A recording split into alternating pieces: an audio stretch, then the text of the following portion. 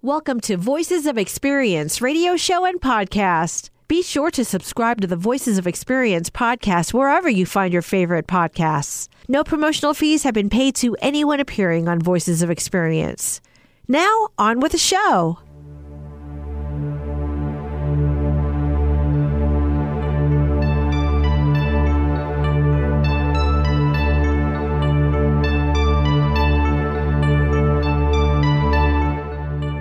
Welcome to Voices of Experience on KIXI AM 880, KKNW 1150 AM.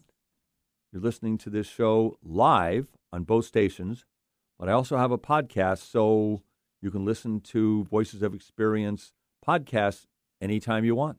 I love it. Yep. Isn't that a great, all those options? All those options. We're like Coca-Cola. We're everywhere.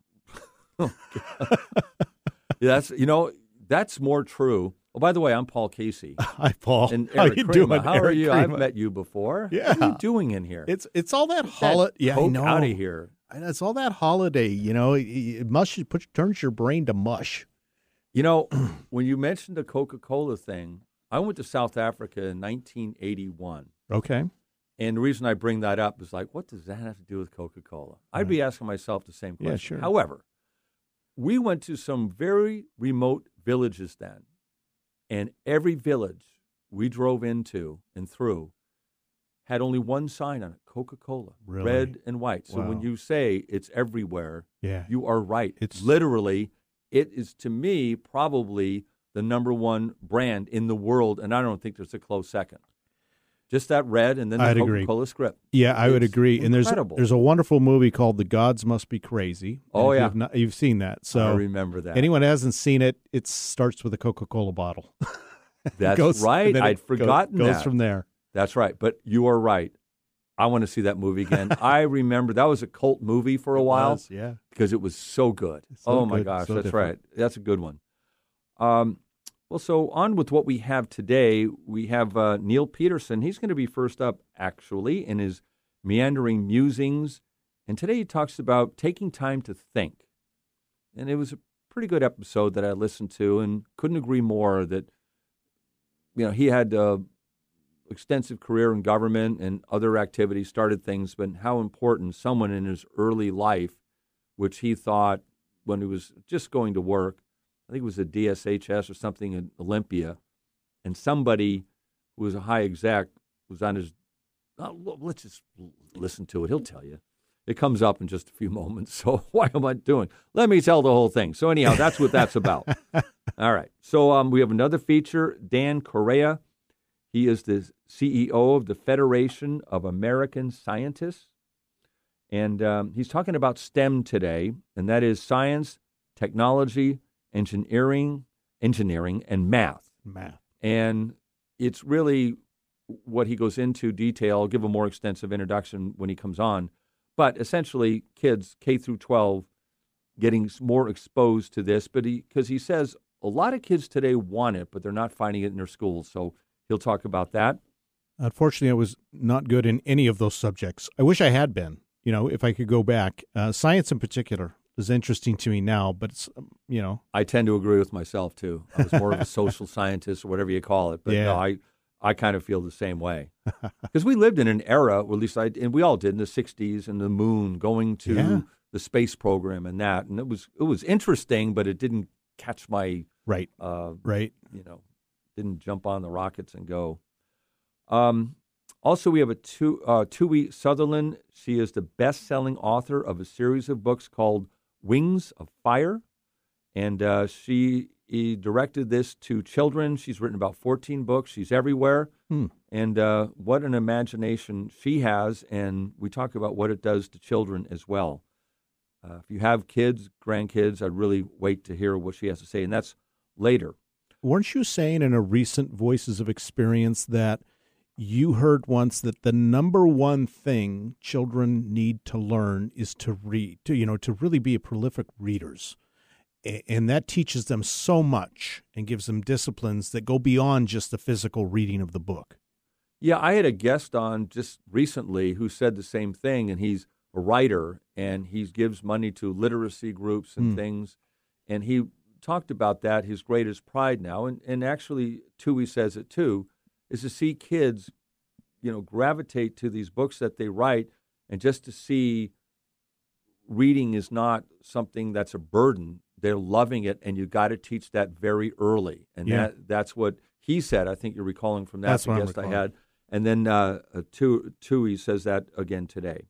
Well, whenever I hear great minds, I think of you.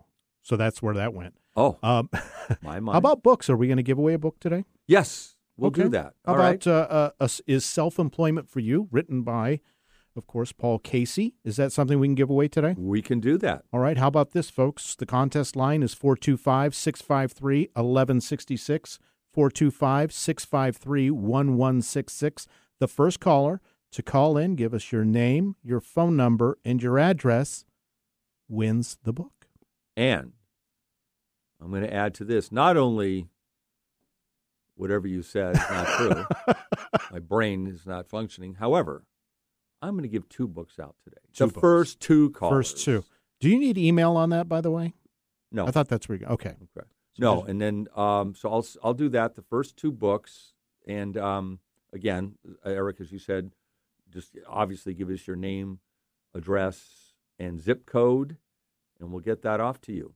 And it's time of year now. Maybe you're winding up a career working for someone else, or you're retired, and you're thinking, maybe in the new year I want to explore this. And I do think the book does help with that, and we're going to talk more about that later in the show today. Great. Because that's something I think is very important to consider. And let's see, we have Voices of History today, a presidential candidate who won the popular vote but lost in the Electoral College, conceded the election again on this very day. We're going to talk about that in Voices of History, Timeless Classic. You'll recognize this Christmas song right away, I have no doubt, but there are many different versions, but this is the one that I like the best. So that's what we're going to play today.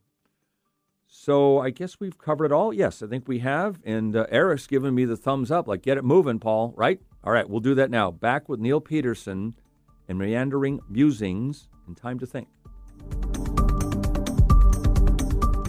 Taking the time to think. Charles R. Charlie Morris. Charlie was so special. He was so special to me. When I think about mentors in my life, Charlie is at the top of my list. There are so many stories that I could recount about Charlie, but the one that I want to share is very short, but very powerful, as we come up on the 2nd anniversary of his passing. It took place in Olympia, Washington in 1975, almost 50 years ago. Charlie was the secretary of the Washington State Department of Social and Health Services, DSHS.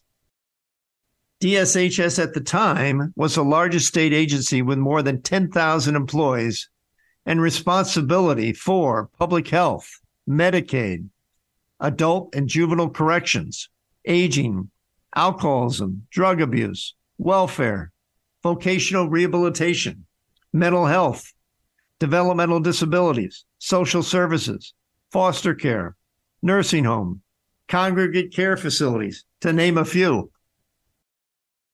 Charlie was appointed to the position by the 3-term governor, Dan Evans, and served for almost 4 years. As CEO, he faced tremendous challenges on almost a daily basis. Inevitably, some issues would be on the front page of the Seattle newspapers. Examples include someone escapes from the sexual offender unit at Western State Hospital. Welfare rolls are increasing dramatically. Prison inmates at Walla Walla are staging a hunger strike. State mental hospitals are closing with nowhere for the patients to go. You get the idea. I had the privilege of serving initially as Charlie's director of his Office of Management and Budget, and later as his director of community services, with responsibility for most everything except adult corrections and public health. I was totally committed to serving Charlie and carrying out the numerous goals of the agency. And I was not alone. There was a tremendous sense of responsibility that most of the staff of the agency carried with them. That, coupled with their commitment to serving the public and their leader, Charlie Morris, made it a great place to work.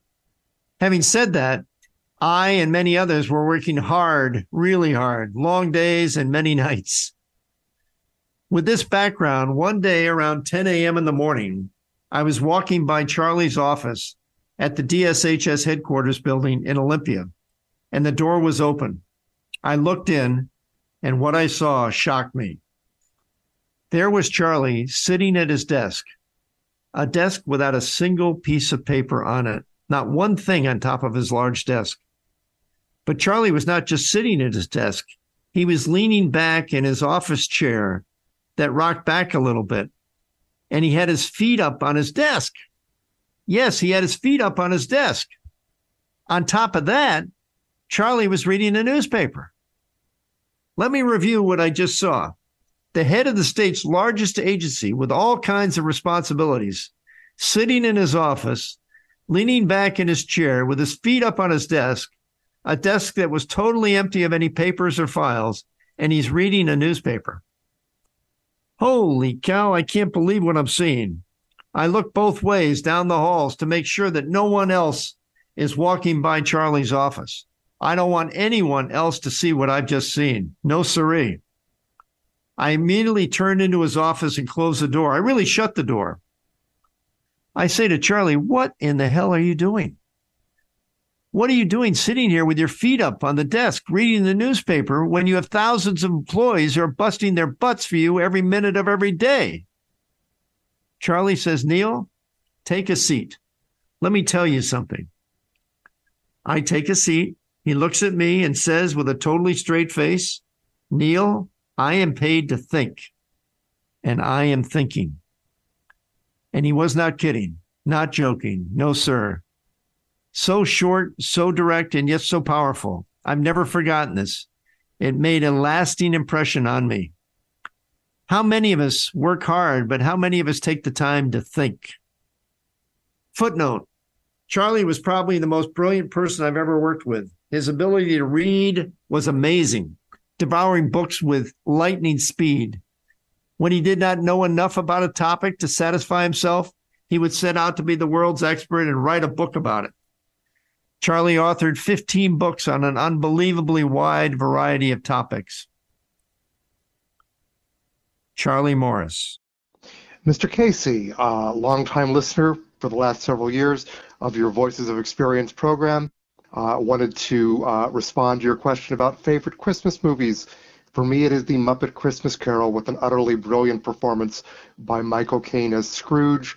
Of course, with the Muppets, you have a lot of typical Muppet humor in there, but you also have a genuine, authentic performance by Mr. Caine, where you really show how the character grows over the course of the film.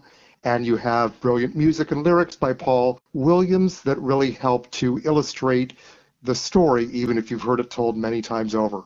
So Muppet Christmas Carol gets my vote. Well, that's great. So the Muppets movie, before we get to that, some comments on that. Just want to let you know that was Neil Peterson, who just talked about taking time to think, and that did have an impact on me. Mm-hmm. I mean, it's interesting you have the perception of someone who's in charge of this whole DSHS agency, and he's got his feet up in his desk, and you think, oh, that's a bureaucrat, just reading the newspaper. And he said, hey, I'm just thinking.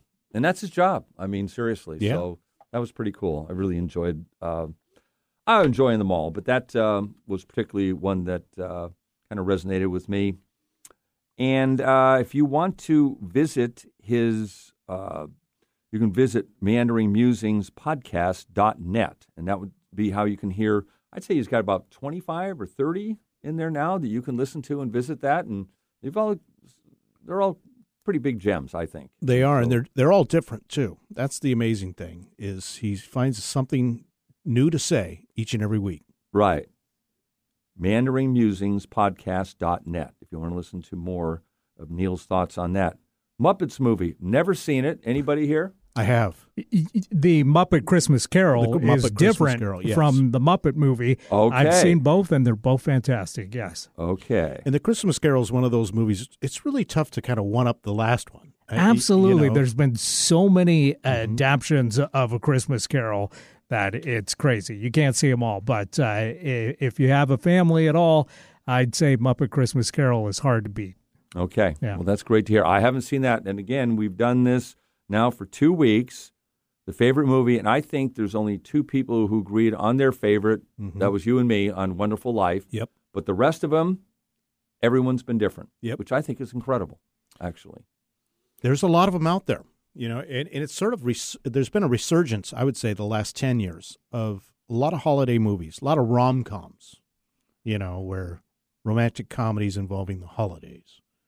Last week we were talking about Wonderful Life, and then you brought up the information about Jimmy Stewart, mm-hmm. who was not really the first choice to be, in A Wonderful Life. It was Cary Grant. Correct. Then it was sold to RKO, and then RKO wanted Jimmy Grant. Or maybe RKO sold it to whomever did it. And then Jimmy Stewart got the part, and then Cary Grant went and played the part of Bishop's wife. Okay? And I just wanted to add, I saw the movie this weekend, The Bishop's Wife, with Cary Grant. I'd never heard of it before. And Lori Wright from West Seattle is the one who called in and said that was her favorite Christmas movie. Yeah. And I watched it. It's really good. And what's interesting about it, it kind of follows some of the line or the story of A Wonderful Life. It kind of has that thing. Cary Grant's kind of an angel that comes down and does some things, but it's a great story. Highly recommend it. See, I've already forgotten that. For some reason, I thought it was Gregory Peck. So is it Cary Grant? Oh, God, I'm glad I'm glad I didn't go all through that. Oh, my God, it was Cary Grant. Okay, because I've been watching a lot of movies lately, and they're all getting screwed up. Good to know. Yeah, that happens when you're in this time of year. Yeah, Cary Grant in the role of Dudley. There you go. Yes, Dudley. That's right. No, it's a good movie. So I got to say, I'm really glad I took Saturday afternoon to watch it. All right, so now we're going to move on to the Federation of American Scientists, the CEO. His name is Dan Correia, and he's going to talk about STEM, again, science, technology, engineering, and mathematics. The new research shows that while 75% of Generation Z youth are interested in STEM, the occupations of how they have them in the schoolroom is about 1/2 of what they say or need. And that comes to trying to get more of science, technology, engineering, and mathematics into the classroom. Now, Dan has helped reshape science and technology policy during the Obama administration. And let's just get to the interview with Dan Correia. 75% of Generation Z are interested in science, technology, engineering, and math, but less than half say they're engaged in hands-on STEM learning classroom activity. What can we do to close that gap? Well, the research gives us some really good insight on how we might close that gap. The more they're exposed, the more they get excited about pursuing a STEM career. But importantly, what seems to be really powerful is these hands-on opportunities that you described, which less than half of students have a chance to engage in. But it's things like coding, it's things like robotics and building rockets, cybersecurity. So all of these very applied concepts turn out to be really critical for seeding interest among Gen Z. Yeah, it makes a lot of sense that if you're in the primary education, K through 12, that what you see, it's like sports. If you did have sports in high school or something like that, or earlier, there may not be any interest whatsoever. Bad analogy per se, but nonetheless, it kind of has the same principle, and not saying they all want to jump in and do this in primary education, but when they get to college, that's where it becomes very important, correct? That's true. And I think a lot of students, given that only half of students really have a chance to be broadly exposed to these kinds of STEM topics in high school, I think what happens is that students who are missing out, they just never catch the bug. And so even in college and beyond, we have failed to ignite their passion, is how I would put it. And I think we are worse for it as a society, and I think for students themselves, they're missing out on a chance to be a part of what is a growing STEM workforce, growing at twice the rate of the overall workforce, And these are jobs that, in general, pay significantly more than the average job. So I think the stakes are actually fairly high, too. Now, I went to high school and elementary school. It didn't seem to me that there was really that high of interest at that point of going into these types of careers. And I'm kind of feeling positive the fact that so many people, or Generation Z, do want to, in fact, are very positive in wanting to pursue one of these fields. I think that's exactly right. So if I think back to my own time in high school, we could take pre-calculus and calculus, but these are pretty abstract mathematical concepts. It's not as if I said, wow, this is my passion and I want to go into a career to work on this. So I actually think the story here is a positive one. Students they're savvy. They know what's out there. They are generally interested, but they're not pursuing them. And so I think the conversion is how I would think about it. Going to looking at STEM again, and that's science, technology, engineering, and math, where do you see the greatest demand going forward? Fastest ones that are growing tend to be fields that are related to information technology and computer science. Web design, data science, statistics, things like cybersecurity. These are all fields where the American economy throughout the country needs more of this type of expertise, and that's going to be true for some time. So if you're a parent and you have students that are in Gen Z, they're in middle school or high school, these are very tangible sectors that are growing substantially, and these aren't just jobs, they're careers for the long term. What effect will artificial intelligence have on what we're discussing now? Well, I think that story remains to be written. In fields where AI can enhance the productivity of workers, I think some of the ones that I just named, like data science and web design, I expect that we're going to continue to see job growth.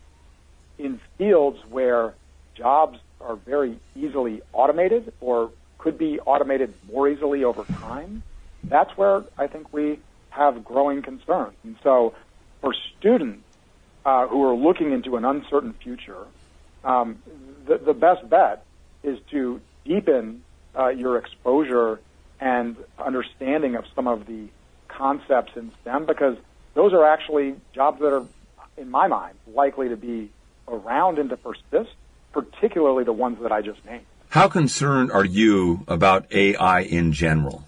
I have a balanced perspective. I think there are massive upside potential for AI. Like, just to take this conversation, where in the classroom, we have teachers that are excited to be using generative AI with their lesson plan. There are students who are interested in digital tutors that are AI assisted. That sounds like, in a world in which most ninth grade writing doesn't actually get reviewed by a teacher, that sounds like a future where more writing could get reviewed with the help of AI. So that's like the good side, right? At the same time, there's obviously reason to be concerned. There's questions about equity, discrimination, and I think I'm a little less worried about some of the existential risks that you hear folks talking about. But I think there's a pretty robust role for public policy and for those of us across different sectors of the community and folks from my community, which is the science and policy community, to be watching closely and ensure that we are guarding against these downsides. Final question, and that would be, what can we do as citizens to help your agenda move forward in terms of, we talked about Generation Z being so interested in STEM, and there's that gap of what is being taught in high school and primary education. What can we do? I think the number one thing, the headline, is for parents to say, is my kid getting the opportunity to learn and be exposed to a variety of hands-on STEM topics? Is there a 3D printer in my kid's school? Is there a robotics program? Are they launching rockets? Are they coding? I know that these opportunities aren't in every school. They're only in about half or less. But I think parents can be the most effective advocates, and then I think at home as well, ensuring that you're providing these opportunities. I think these are investments we need to make as a society in order for us to have pipeline into these amazing and promising careers.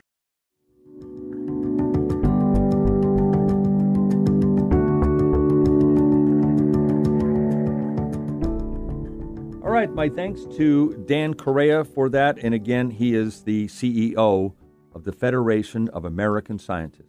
Raised some excellent points. So let's move on to Voices of History for today, huh?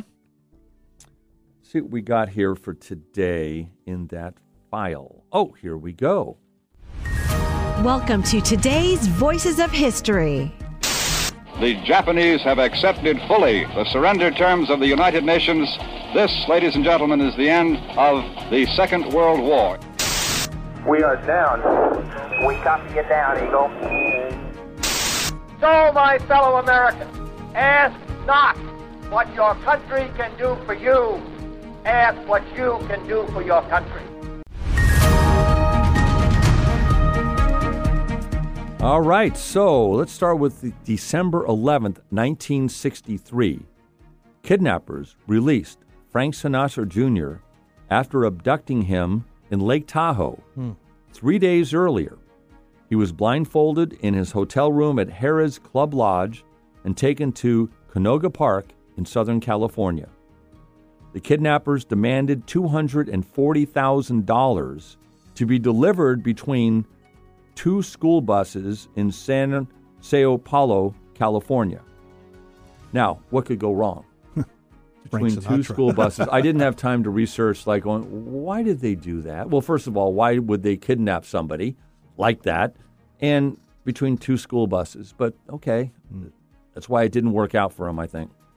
One of the kidnappers got cold feet and dropped Frank Sinatra off in Bel Air in an attempt to avoid public law enforcement officials, and then he confessed to the crime. The kidnappers were all caught on December 14th, and I'll just say right now, a plug for where I get this information from, the History Channel, and then the History Link. You can just go look at it, and you can read much more about that. Sure. It's bizarre. I mean, it was crazy. I vaguely remember it as a child when that happened. Yeah, I remember hearing about the story of it. I mean, obviously this happened well before I was in the world, but such a crazy story. And am I wrong in thinking that there was quite a few of these famous abduction cases, and we're thankfully not seeing those anymore because they never seem to have worked out well for anybody. Right. I mean. Right. Yeah, I mean, there was the Lindbergh baby. There was what was the heiress that was kidnapped, and they turned her into a bank robber. Hilton Bonnie and Clyde? No. I know what you're talking about. Which one? I don't want to say. Heiress. Patty Hearst. Patty Hearst. Thank Yes. you. That's it. Mary Hilton's. Right. Yeah. Different ones. And it never seemed to work out for anybody. So, yeah, just... No. And we don't really surprisingly have that many here. I mean, you talk Lindbergh, that was the 30s, Right. I believe. And they're spread out, and Patty Hearst was in the 70s. And then we had this in, the early 60s. But you have countries like Brazil, this is a daily thing. Yes. And this happens all the time. You can actually buy insurance. That's You can it. buy Is that what it kidnapping is? insurance. Right. So that was pretty amazing, but there it is. Now, on December 13th, 2000, Vice President Al Gore concedes the election to George W. Bush following weeks of legal battles recounting votes in Florida. so many hanging chads. In Florida. We remember living through that, and that was 23 years ago today, which is surprising was that long ago. But Gore gave his concession speech to the nation from his ceremonial office next to the White House.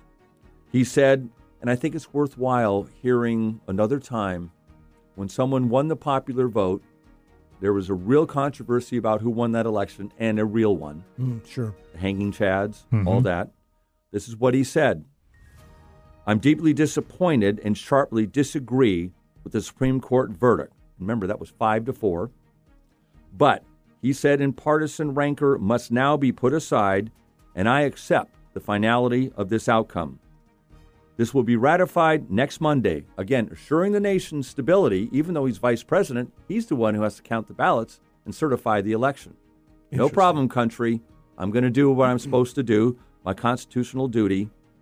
Tonight, for the sake of our unity as a people and the strength of our democracy, I offer this concession. What has happened since? Right? You know, I just got to spend a moment on this. I don't talk about politics a lot. Or a woman. What's that? I say the country is larger than just one man or just one woman. He realized that because he was a smart man. Mm-hmm. He knew the country. It's not about him, as you just pointed out. It's about the country. Take a step back and just say, I'll get him next time. After you lose a game or something, a bad call or what. Oh, my God, we'll be back next year or something to rally around. And reason it resonates with me so much is the rancor when he warned about that, the partisan rancor. That was back then. Mm-hmm. Now, I don't even know what words you'd use. Mm-hmm. Like no sense of reality anymore and what we're put through. And he still hasn't, when I'm talking to Mr. T, he still hasn't conceded the 2000 election.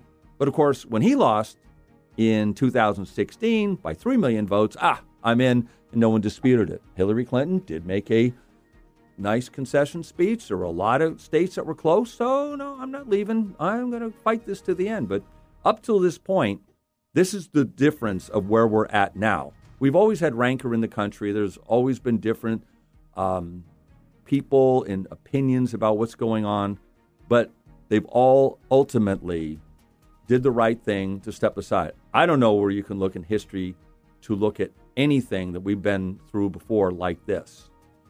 So that's my editorial comment on that. Anybody want to add anything before we leave Al Gore and thank him? I'm going to thank Al Gore. There you go. Right now, 23 years later.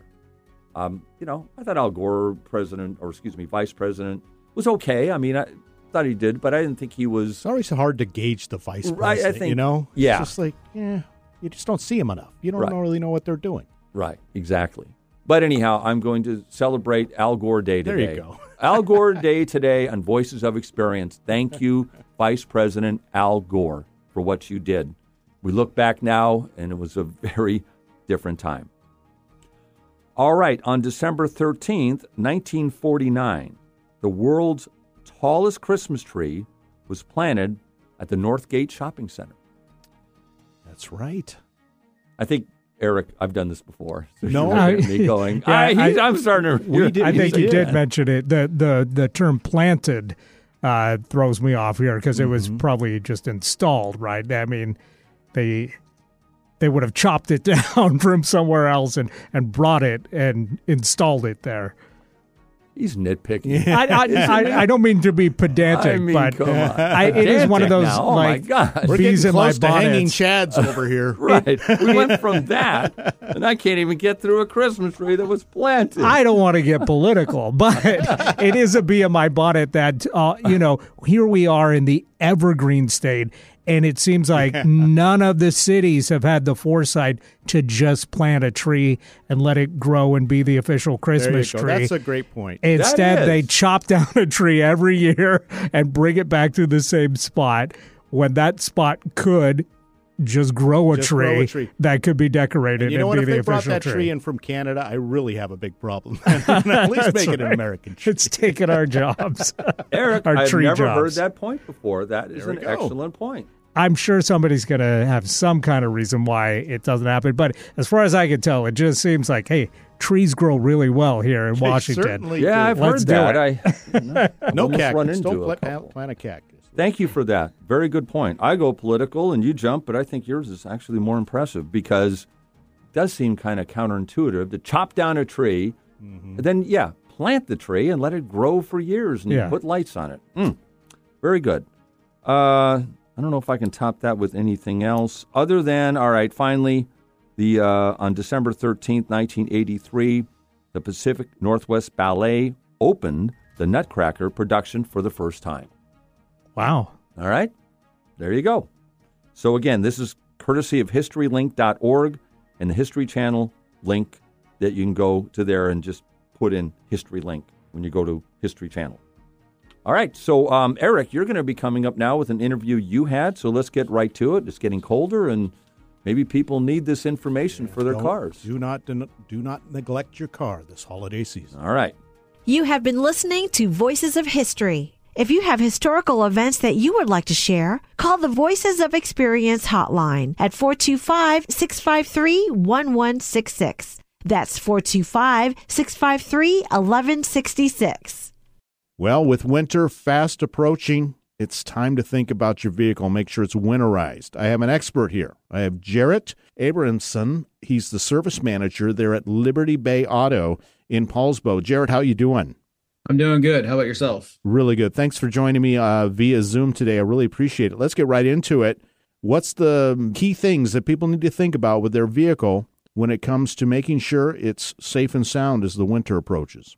Yeah, I think the most important thing is just getting a good inspection on it, comprehensive inspection. The thing that jumps out to me immediately would be your battery, making sure your battery's in good condition, you don't have any leakage or loose terminals or corrosion, and just making sure, you get it tested. And that's something that you could simply do yourself just by inspecting it. But, going to a repair shop and actually having a test done to it as well would be something that I'd be looking at. Also tires, air pressure in your tires, making sure your tires are in good condition would be something I'd be focused on. Wiper blades, it's funny, the difference a new pair of wiper blades could actually do for your vehicle, just your comfort level driving in some of this weather that we have around here in the Pacific Northwest. I hear you about the wiper blades. Around here, we get all kinds of rain. I mean, it's just like, it's amazing. It's all over the spectrum. And if you have bad wiper blades, you're already a step behind. Oh, yeah. It is actually a safety issue in my mind. So Now, let's go back to tires. There's a time when you can put on studded tires. What is your thought about studded tires? Do you think they're necessary out here in the Western Washington area? I think it's really just a case-by-case basis. What type of vehicle do you drive and what kind of conditions are you driving in? I think, for me and my family, we all have all-wheel drive vehicles. And so, a studless snow tire is going to pretty much do everything we need to do. But if you're in maybe a rear-wheel drive vehicle, front-wheel drive vehicle, or you live up some, in the mountains a little bit further, you may consider just going with a full studded tire. Right, and here, of course, when it snows, people go crazy. They lose their minds when it comes time to drive in snow. You mentioned all-wheel. That's certainly helpful. Rear wheel, I would imagine, is the most difficult to be out there. Maybe not even go out unless you're super comfortable. Oh, for sure, yeah. Unless you want to go play around a little bit, I don't recommend driving around in a rear-wheel drive vehicle in some of those difficult climates. Well, and that said, too, I see a lot of trucks, 4x4s, and they're cruising along at 70 miles an hour. There's snow on the ground on the highway. But when they hit that ice, four-wheel drive or not, they're probably going to end up in the ditch. Oh, yeah. And that is important, too, if you're driving a truck, to have some weight in the back and to be cautious, and, because all that does play a factor in that, for sure. How about fluids in the engine? Because is it a situation where you're using your heater more? Maybe, that you're going to need to make sure your fluids are up to date? Yeah, your coolant system is something that should be checked regularly if you're going in for service at any reputable shop. But also you have your washer fluid, too, that has a freeze protection on there. The engine coolant definitely would be right there. The other thing that people don't think about is your AC system. Make sure your AC system is actually operating. Believe it or not, pulls moisture out the cab of the vehicle. So that does use your AC system for the defrost. And so having that functioning properly, it will be helpful as well, just to keep windshield and glass, clean and free of fog. Gotcha. I imagine, too, that just in case you end up in that ditch, and it's going to be a while for that tow truck or state patrol to show up, maybe have something like a warm blanket or a rain gear or something like that in your trunk. I think, blankets, cell phone chargers, battery jump pack, those are all things that, I think would be, vital to have in that situation. A flashlight, ice scrapers, things like that would be, necessity to have in your vehicle this time of the year. And you can just put them in a simple box or, a little crate and put it in the trunk and take it out come spring. Oh, yeah. Okay. I think I see some of those kits, maybe Costco, some of the auto parts stores, they actually have a winter kit now that they sell that could be useful for a lot of people. Well, Jared, thank you so much for your time and your information. Really appreciate it. I just want our listeners to know that they need to be out there safe and sound when they're driving. I appreciate your time, the fact that you're service manager there, and your knowledge at Liberty Bay Auto. I've actually purchased a couple of cars there over the years, and so I'd love to give a shout-out to your employer, libertybayauto.com. Let people check that out. And again, thanks for your time. Really appreciate it. Any final words? No, I would say, just consistency is the biggest thing. If you're going to one of these highly rated repair shops around town, they should be taking good care of you and keeping you up to date on all your maintenance. And so that way, when the winter comes around, you don't have to spend a bunch of money to get caught up. Just, continually be on top of it. That sounds great. Thank you so much, Jared. Really appreciate your time. You're welcome.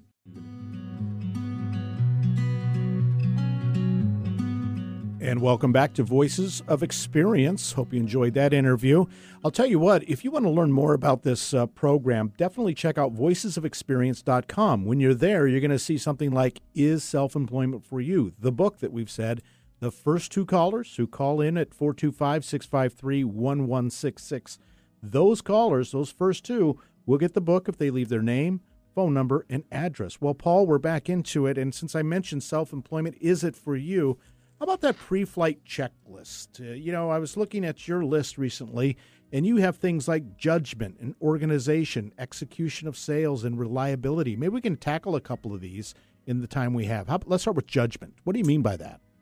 Well, I think it's probably the easiest measure and the hardest to make about yourself when you're looking in the mirror, essentially.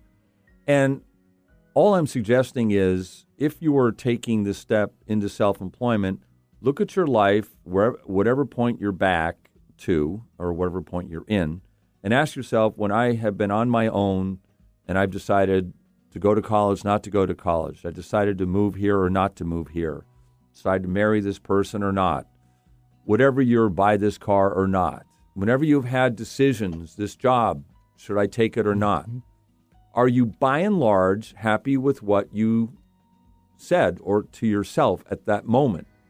And you feel pretty good about your decisions in life. I mean, we all have things that we regret. Sure. I mean, why'd I do this? Yeah. But by and large, if you can say in a scale of 1 to 10, I'm at about a 7, even maybe an 8, way higher than me. But if you look at like in 7, 8 territory, when you look at that and you say, yeah, pretty much I've done that, there's where I think your prospects for success are much higher in succeeding in business, like one of the questions that you answer on the quiz. So that's why I suggest judgment is absolutely key. You just don't know it all the time. It's not explained to you, but it's there. And take a look back on your life. And you can say, by and large, so I'm thinking about hopping into business now. I probably have, a lot of the credentials to be successful because I've been thoughtful in what I've done before. That's what that means. A little esoteric, but I think it's important. No, and it's sage advice. And I welcome people to go again to your website at voicesofexperience.com. Take that quiz for themselves. We need to go to the next segment. I think we do. We've had too much fun here today. So let's go to our final interview today, and that is Tui Sutherland. She is the author of the New York Times and USA Today best-selling Wings of Fire series. It's an epic adventure set in a world entirely ruled by dragons. Talked about the, and also, we're going to say in the interview, we talked about her 2 victories she had on Jeopardy in 2009. How did you become so interested in dragons in the first place? Oh, I've always loved dragons. I loved them from when I was a little kid. I read all of the Anne McCaffrey books, which are set in a world called Pern, and there are dragon riders, and there's the first book for kids is called Dragon Song, and it's about a girl who bonds with these 9 little baby, or they're just tiny dragons that follow her everywhere. Oh my gosh, and I wanted that so much. I wanted dragons of my own.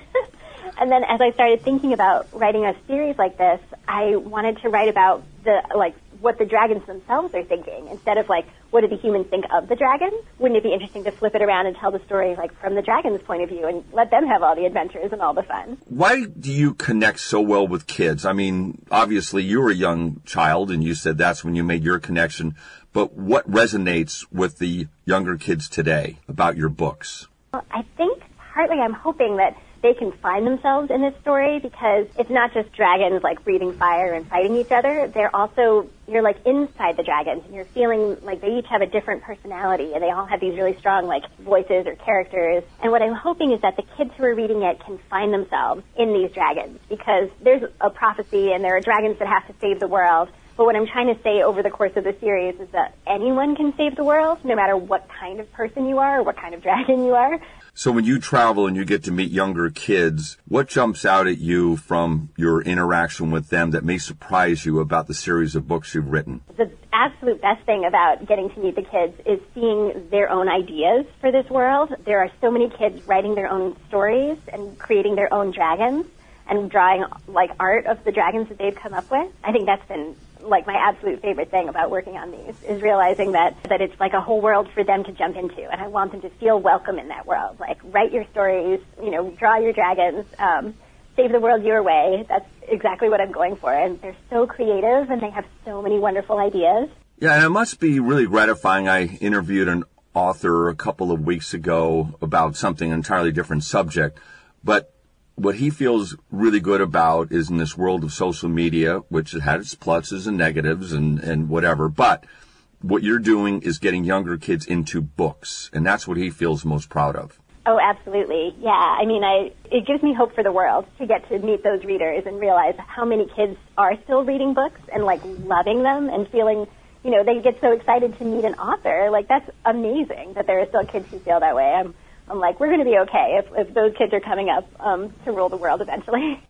What is different about this particular book? So the newest one that's just come out is a guide to the whole dragon world, Wings of Fire, a guide to the dragon world. And it is actually more of a sort of encyclopedia or field guide introducing all the 10 tribes that are in this, it's sort of the quote-unquote nonfiction version of the series, where you get to hear, like, the history and the details of each of the tribes, and then it's interspersed with stories that give you a little more detail of answering some of the questions that kids have had over the years. What steps do you take to write a book? Do you have a day which you sit down 2 hours in the morning, have coffee, go for a walk, come back and write? Or what is your procedure to do this? Because so many people say, I want to write a book, but they never get it done. I find the part where motivating myself to just sit down and write can be hard, especially if I have a million other things that I could be doing. I will say, I originally was writing at night, and I had a regular 9-to-5 job.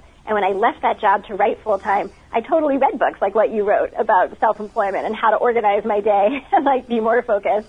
I found it really helpful, actually. And now, finally, I'm in a little bit more of a rhythm. I have 2 kids, and so they go off to school. And usually I'll get up and have my coffee. I'll do the New York Times crossword puzzle because that helps get my brain moving. And then I'll try to write for a few hours before they get home. And then I spend, like, the afternoon and the evening with my kids and with my family. And then after they go to bed, I do some more writing because I'm a night owl, so I love writing at night. I love staying up really late. And most of my best writing happens between, like, midnight and 3 a.m. When you wrote your first book, what was that like? Did you get rejection, or people immediately want this book, or how did that go? Interestingly, I sort of came in the side door of publishing because I started off working in publishing in New York City.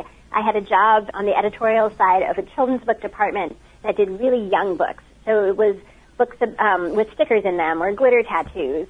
And so as, like, an assistant in that department, we often got to write the books because they were really short. It was only, like, 1 sentence per page for, like, a 16-page book. So it was a really great way to get started because there was very little pressure. My boss was the main editor, and she would help me, like, edit it and make it perfect. And then I would have my name on a book, but I would also not feel like, oh my gosh, my entire heart is in this book. So it gave me a lot of practice. I've been doing that for several years. I was writing at home, working on this novel I had that I was like, that really did have a lot more of my heart in it.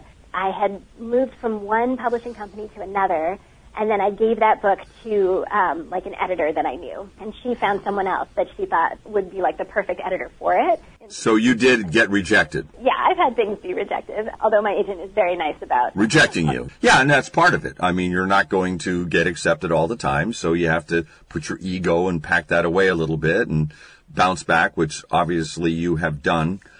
And also, you do crossword puzzles, and then I also see that you are a fan of Jeopardy, so you've got to have a lot of gray in your brain, a lot of brain power to do all these things. You had the distinction of being a 2-day champion in 2009, and what was that like?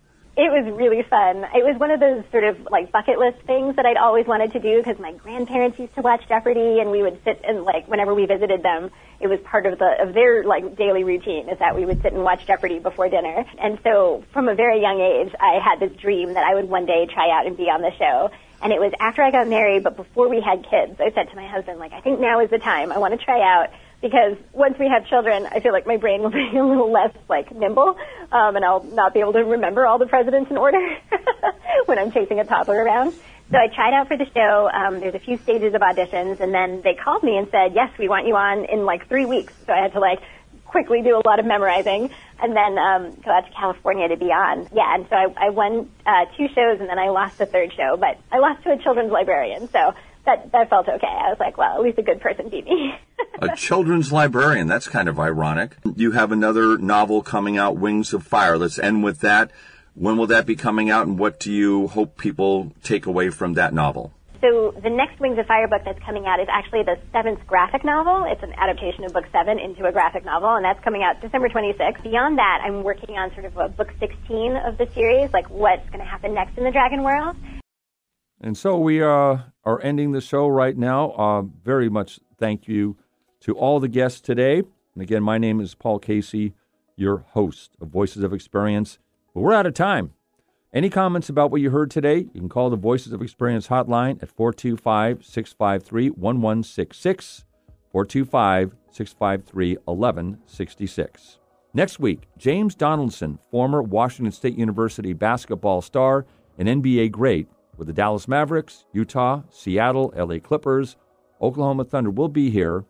He now heads Gift of Life Foundation, and he speaks about mental health and suicide prevention. I really think you should tune into this. He's got a very strong personality, and he talks about his struggles as well.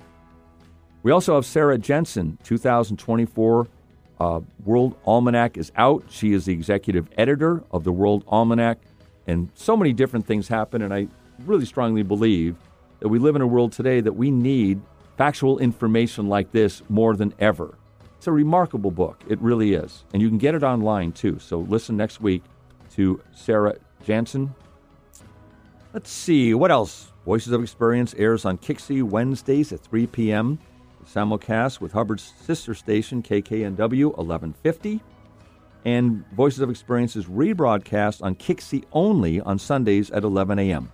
Thanks to Neil Peterson, Eric Krema, Eric Ryder, and Benny Mathers for help pulling this all together.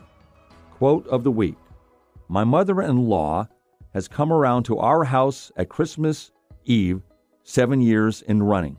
This year, we're going to have a big change. We're going to let her in.